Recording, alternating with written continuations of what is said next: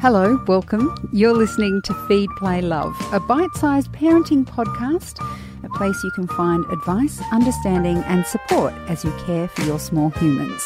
I'm Siobhan Hunt. The bushfires this summer have been overwhelming. It's hard enough to comprehend as an adult, but how do we help our children who have experienced the threat of these fires? Thankfully, in Australia, we have a number of experts who can advise parents and carers on the best way to support our kids through traumatic experiences. Margaret Nixon is the Workforce Officer for the National Workforce Centre for Child Mental Health at the Australian National University. It's part of the Australian Child and Adolescent Trauma, Loss and Grief Network. And they've done specific research into supporting children impacted by bushfires. Children really need adults at this time. That is one of the clearest things that we know. They need their parents, and if parents can provide a calm and a reassuring response to their kids in whatever situation they're in, this is the most helpful for children. The fires around Australia have been unpredictable, and many families have been packed and about to leave for weeks. That kind of uncertainty must create unbelievable tension in families. So how do we convey safety and security when we don't even know what's going on? Marcella Nolasco is a clinical psychologist at Little Steps Psychology. She has experience helping families through traumatic events. Every message is conveyed to the child. It's important to sometimes say it aloud, like say to them that we are doing everything we can to keep our family safe. We are going to stay together, and every decision we're going to make will be the best decision. So parents should be honest with kids, but at the same time, they should bear in mind that the kids also need to be protected. They're not emotionally developed enough to handle the same amount of stress that adults do. So when sharing information, it's important not to discuss the whole decision-making process in front of the children. Try to spare them from hearing, too much about what's going on and about the uncertainty. And it's important to, once the decision is made, that the decision is communicated to the child in a child-appropriate language. And again, reinforcing, like, we're doing this, it's difficult. And if the child starts crying, it's important to acknowledge how the child is feeling. It's important to let them know that it's okay to feel the way they're feeling. And again, convey that message that we are doing everything to keep us and our family safe. Margaret says it helps to include children in the actual preparations to leave. It's important for children also to feel that they can be part of these preparations in something that is very age appropriate. So that might be talking to them about what sort of which toys would you like to bring? Being able to be there to answer their questions rather than becoming so lost in our preparations, which can be very difficult to do when we as parents are trying to respond and are feeling quite uneasy. But bringing kids and having them being part of the preparations is something that can be helpful for kids as well.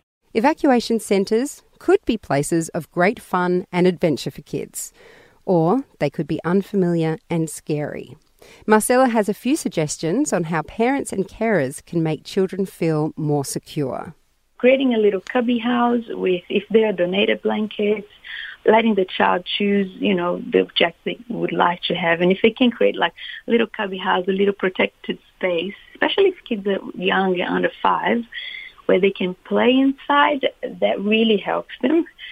Keeping routines, if keeping routines from home is difficult, implementing a new routine and maintaining those routines wherever they're staying is important as well.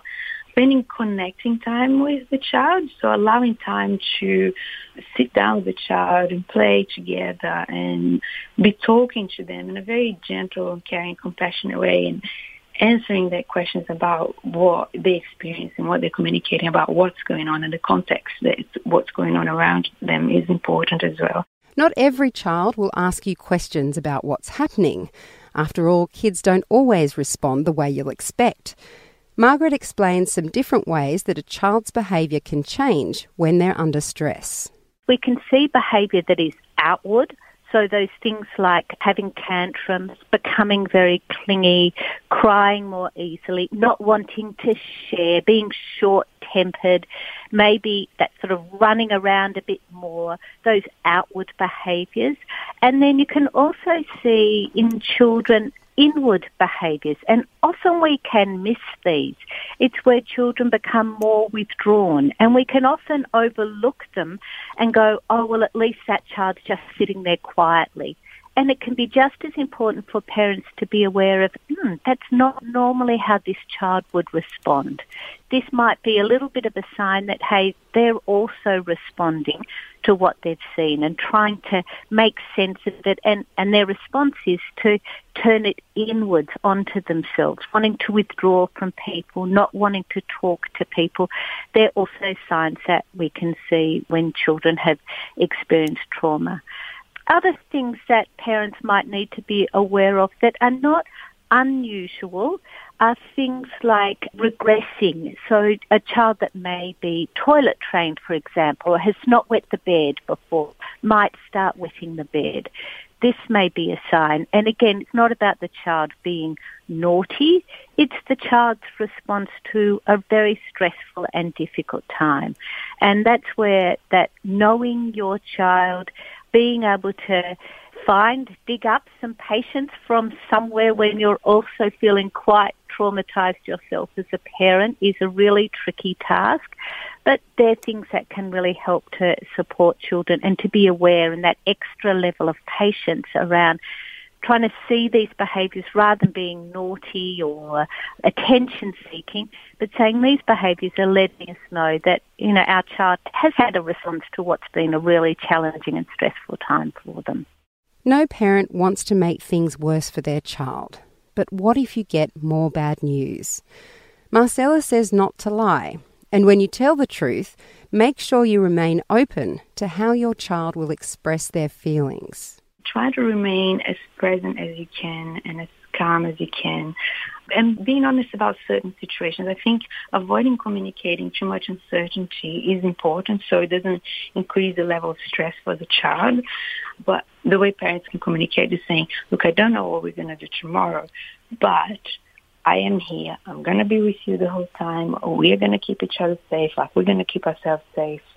If things are a bit more known in terms of, we're not going to go back home. What's important to do is to allow the child to express themselves and ask them, how do you feel about us losing our home?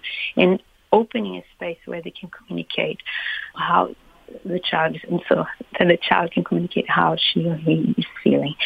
Allowing them to play as well, because kids, they're still not very proficient with language. If for adults, it's hard to put words to what we're feeling, especially in a situation of crisis and trauma like that. For kids, it's even harder. So kids are going to communicate through play and through drawings and through dancing sometimes or singing. So allowing the child to express themselves through these other channels is really important as well. So allowing them to have space to play wherever they are is important. Another thing that parents can do is give children examples of hope and happiness in the middle of all the chaos. Marcella again. Point out that even though people have lost stuff, like pointing out the help that the community is showing, that everyone's coming together. So trying to find the silver lining is important. And the reason why I'm saying that is because research says that having a positive outlook to life and being positive is an indicator of faster recovery in situations of trauma. So trying to see the silver lining in some situations is important, pointing it out to children. Trying to normalize that bad things do happen sometimes, and they happen to us, and it makes us sad for a while, and we are all going to be sad for a while, and it's going to be hard to build life again. However, we have love in our life. However, we have this community that's helping, this whole country that's coming together. There's been so many donations. So, and reminding to them that things are going to be bad for a while, but our capacity to rebuild ourselves and rebuild community, rebuild our houses is there as well. And if you're a family who was caught up in the fires while on summer holidays, but you're home now, wondering how to help your child recover from the experience, Marcella says it's all about spending time together. That doesn't need to be like taking the child to Luna Park. It can be just doing some gardening together, quiet gardening, or playing some calm music in the house and commenting about the songs that are being played. It could be anything like that, as long as there's a dialogue going on back and forth between the adult and the child, and the adult is holding that safe space for the child to allow the child to experience joy, even though, a few days before they experience something really bad. So allowing the child to experience joy again in a calm and safe environment is very healing. Then again, your only experience of the fires could be what you've seen on the TV or the smoke you've seen roll into your city. Margaret says that children can still be affected even when they haven't been threatened directly by the fires. It's really important that parents are aware, and they might want to, children might ask them, why is it so smoky? But also for parents to respond in a way that lets them know that, yes, we have this smoke because there are the fires, but we are in the city, the fires are not close to us. Or that, yes, there are fires, but we have our emergency services who are out there and they're doing everything they can to keep us safe. So that while we as adults are quite aware about this heightened sense of the tragedy that is occurring, it's also keeping it within a scope that is helpful for the children to make sense of. And particularly when we look at media, that for many who are on high alert at the moment, the television may be on or the radio may be on continuously, and it might need to be. So I'm definitely not saying please turn that off and don't listen to emergency services. But just being aware around children, particularly young children who are watching this, they may not be aware of where this fire is taking place. They're not able to read perhaps, or may not be able to take in all the information that's being given to them. So for a parent to be able to sit down and say, I'm watching this now because I would like to know, or while this is happening, we have people that are out there that are helping with this, or distracting children and having other things on, maybe turning the television off if you can for a while, if that's also safe, if you don't need the information that's coming up, because children are good at being able to look at what's a fire on television and seeing the smoke outside, and some children may not realise that there is not an immediate danger for them. So being sort of aware that children do listen and they do watch, and yet they may not have the language to say to you, I'm very confused about where this fire is happening, or are we in danger? Margaret also wants those supporting other families to keep an eye on their own kids. Families who have members who are part of the emergency services, those who are setting up the evacuation stations, those who work in media, just to be aware and keep their own children in mind, and to keep the information going to their children, making sure they check in with how their kids are going, because young children, if they may not quite understand what is happening when parents are going away and coming back. So it's also good to keep them in mind, even if those particular families are not directly impacted in a fire zone. If you're worried about your child's response to the fires, Margaret has some encouraging words. What we do know is that most children will recover from traumatic events. So keep that in mind. We don't need to catastrophise this, that most children will recover. It's an awful event, but their recovery is something that we know does happen. Each child will respond differently, and whether it's processing things externally or internally, and that's dependent on a number of factors such as their age and their personality, the types of families they have around them. What we do know is that some children may have more ongoing responses, and so if after about a month that these responses persist, or if they seem to be worsening over time, then that would be a good indication that perhaps a visit to the GP would be a great place to start, to be able to hook into some support if that's needed. That was Margaret Nixon from the Australian Child and Adolescent Trauma, Loss and Grief Network. You also heard from Marcella Nolasco from Little Step Psychology. We'll put links to more resources in the notes of this episode. Feed, Play, Love is a babyology podcast produced and presented by me, Siobhan Hunt. I'd love to hear from you, so if you'd like to get in touch, email me at feedplaylove@theparentbrand.com.au. See you next time.